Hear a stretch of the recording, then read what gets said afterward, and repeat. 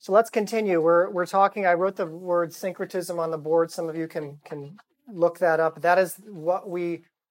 It's actually very common when I traveled in South America. Very common for when the, let's say, Christian missionaries would go. Or it was essentially Catholic missionaries that evangelized.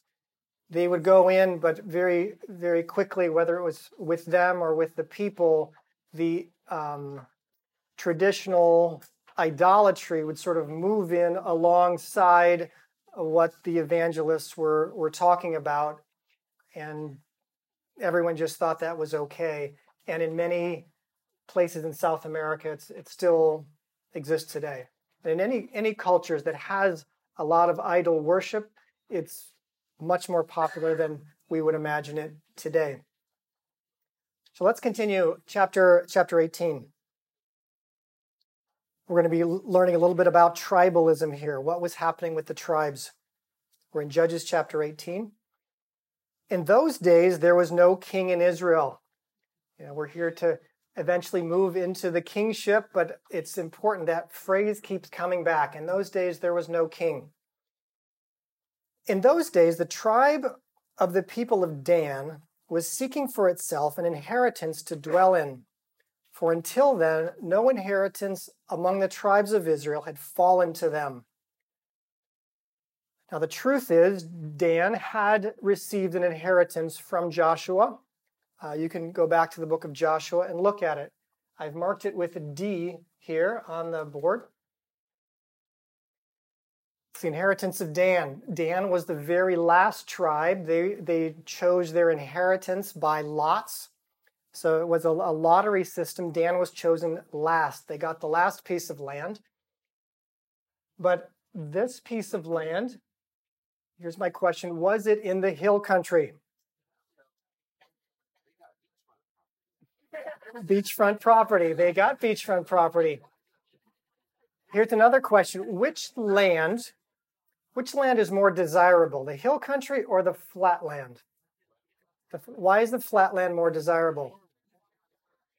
It's more rich. You can farm it. If someone gives you a property with trees on it, what do you have to do before you can farm?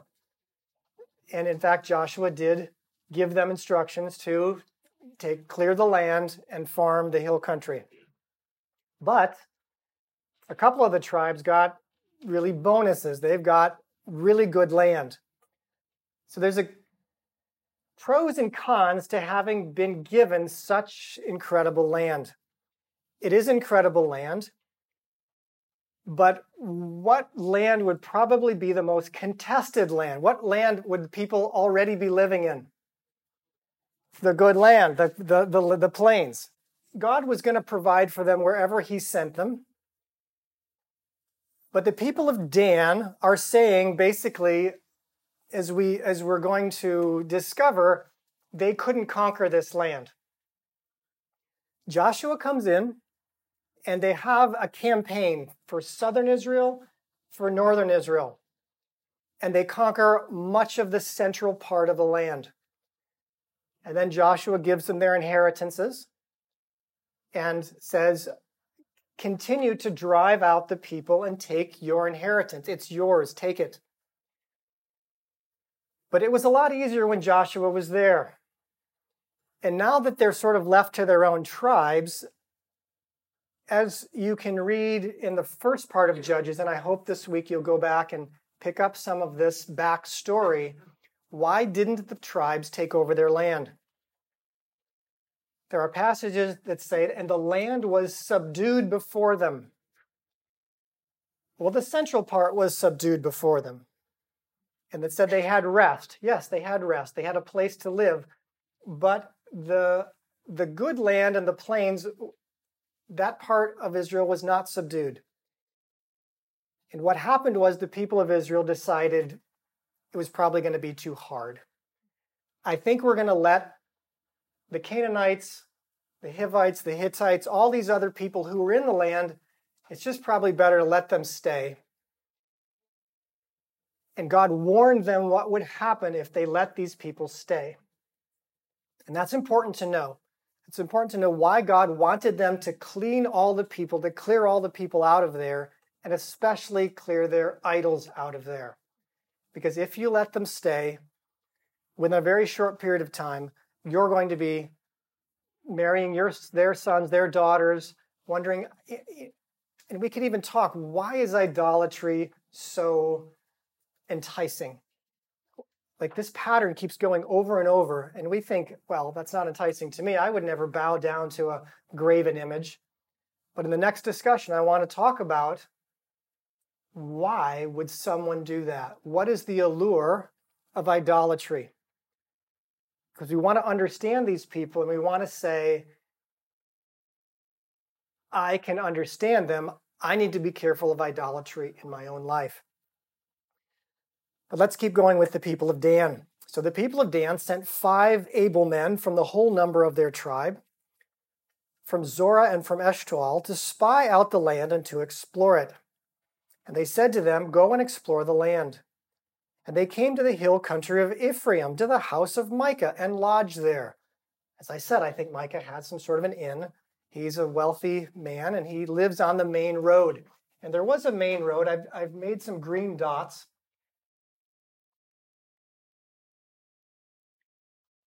This is Dan. And so he's coming over this way to the hill country of Ephraim. So the people of Dan are coming over to catch this road to go north. They're basically looking for a spot for them because they are unable to conquer the land that was given to them.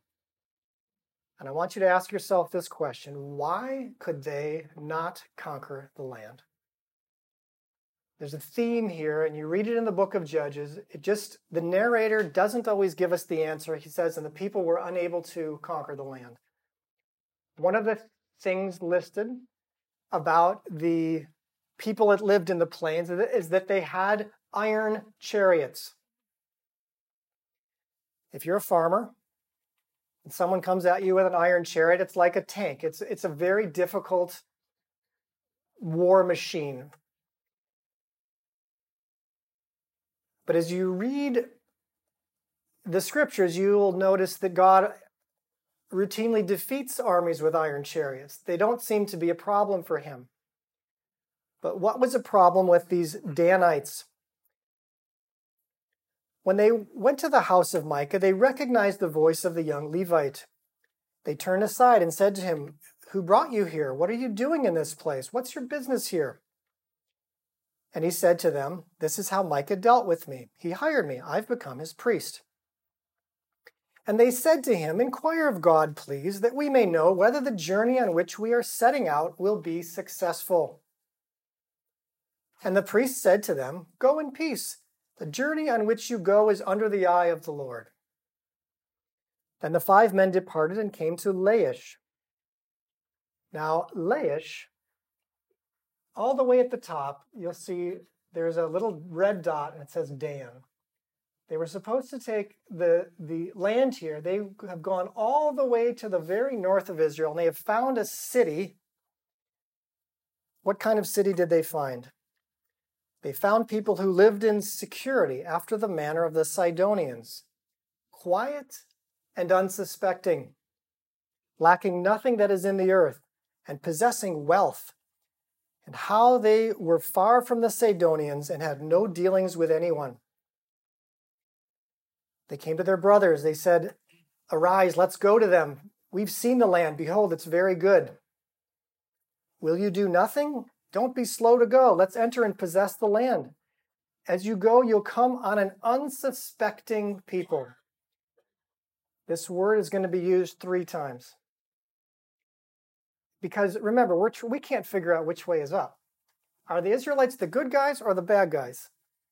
They have, instead of doing what God told them to do and conquering the land that he gave them, which is a good land, they have decided now that they're going to go find their own land. So they come upon this unsuspecting people.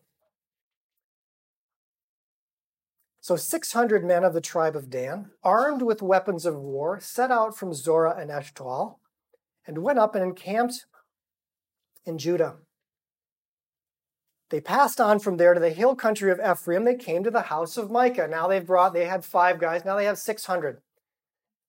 They're going to go and conquer this city in the north. Then the 5 men who had gone to scout out the country of Laish said to their brothers, "Do you know that in these houses there is an ephod and household gods and a carved image and a metal image?" Remember, we learned that the metal image was made of solid silver. So they have noticed in Micah's house, he's got a shrine, and it actually has quite a lot of value to it. They turned aside there and came to the house of the young Levite, asked him about his welfare. Now the 600 men of the Danites, armed with weapons of war, stood by the entrance of the gate. The 5 men who had gone to scout out the land went up and entered and took the carved image and the ephod and the household gods and the metal image, while the priest stood by the entrance of the gate. And when these went into Micah's house and took the carved image and the ephod and the household gods, you see how the narrator is telling you all of these idols that are in Micah's house? He keeps saying it over and over, so you're getting this idea. I'm confused. Was Micah a believer in the God of Israel or not? Exactly the question you're supposed to be asking. And now these Danites are going to be coming. What do they think is valuable? They went into Micah's house, they took these, and the priest said to them, "What are you doing?" And they said to him, "Keep quiet. Put your hand on your mouth and come with us, and be to us a father and a priest. It is better for you to be a priest to the house of one man or to be a priest to a tribe and a clan in Israel." And the priest's heart was glad. He took the ephod and the household gods and the carved image and went along with the people.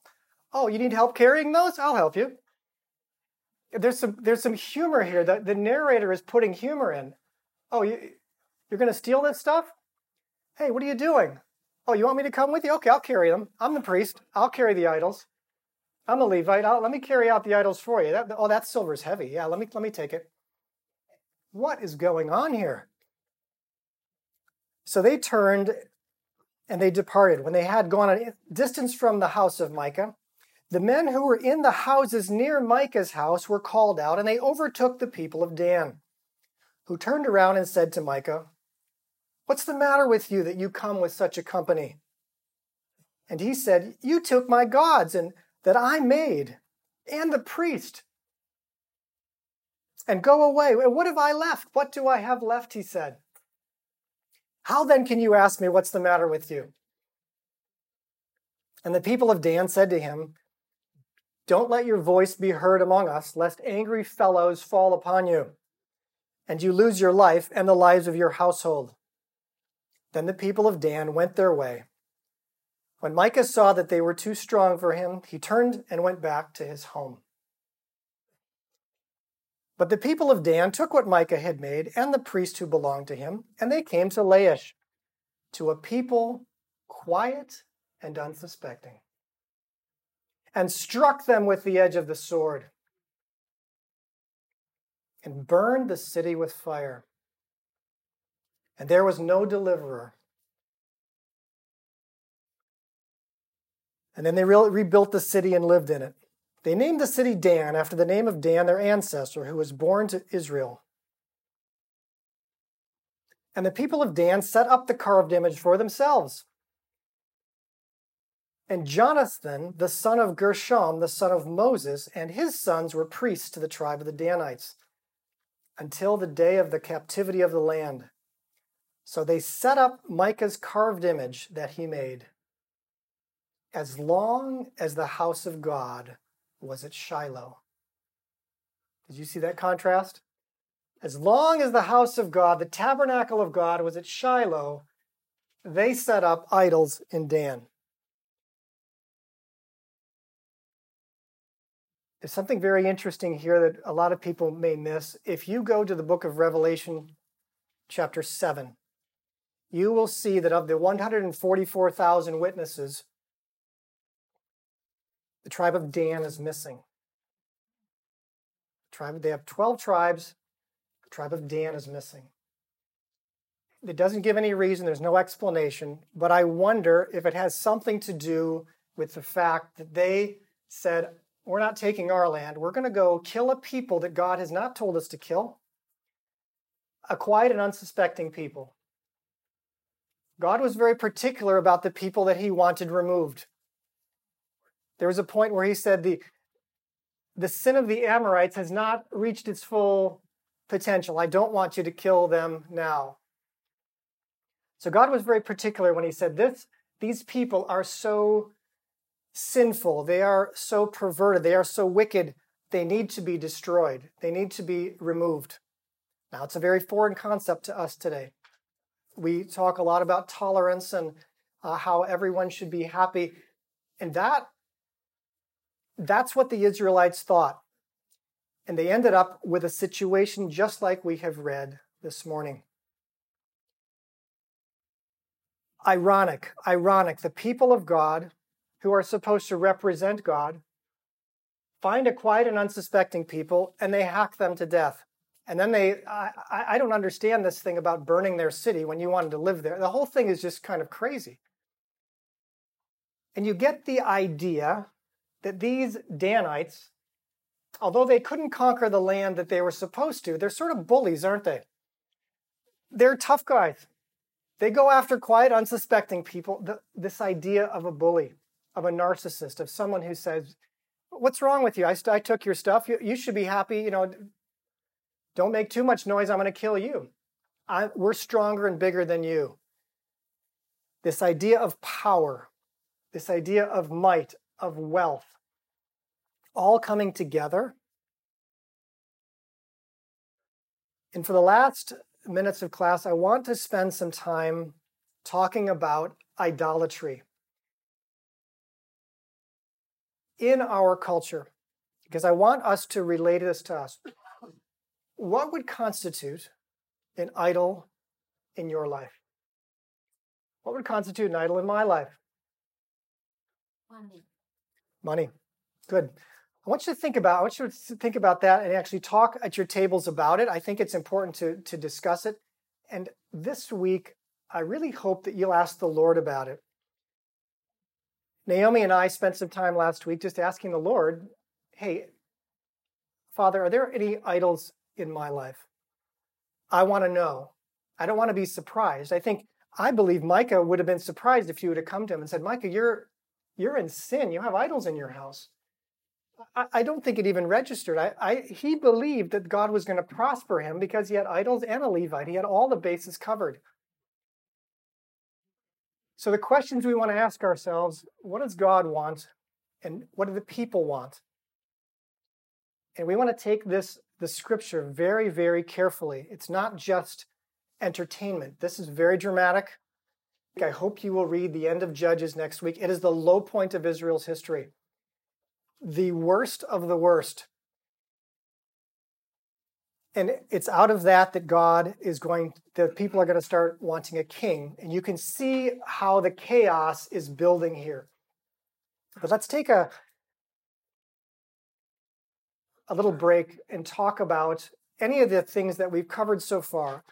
The Danites being bullies, the wealth, the idolatry. What are the idols that you see? And maybe you can even identify them in your neighbors. You may not be introspective enough to see them in yourself, but let's just talk about some idols that other people might have. And let's talk about that for the next 5 minutes. Let's go.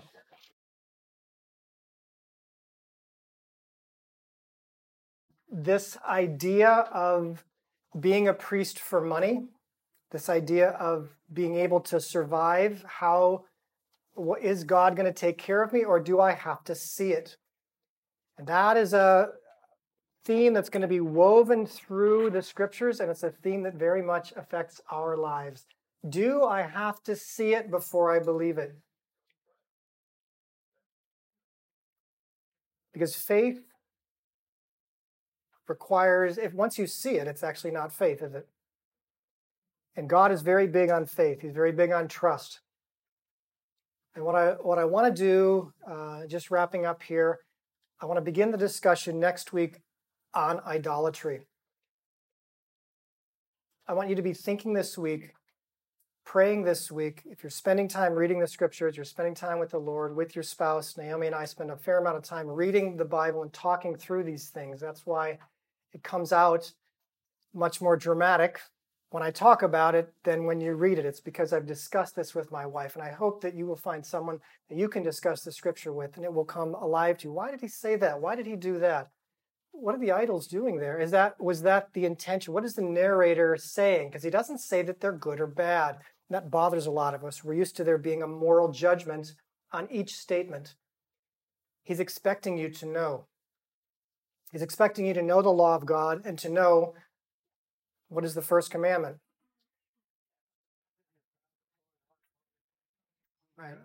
Right. God is first, no idols. This is number one.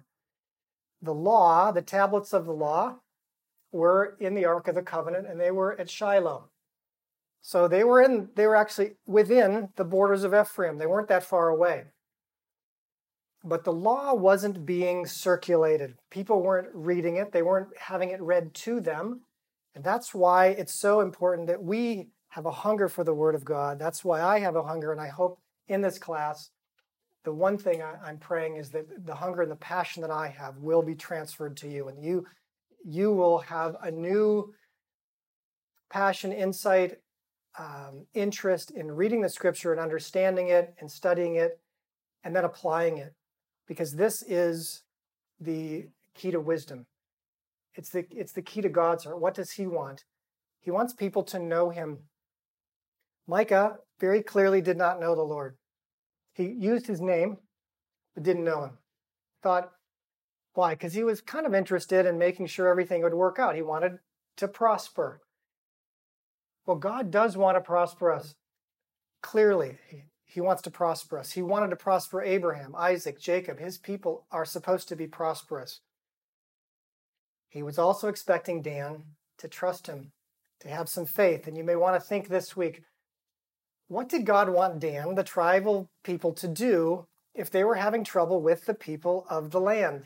He told them to take the land, and they said, I'm not even sure they tried. They probably took a good look and said, chariots, let's go find some weaker people. Weak and unsuspecting people that we can hit with the edge of the sword and burn their city.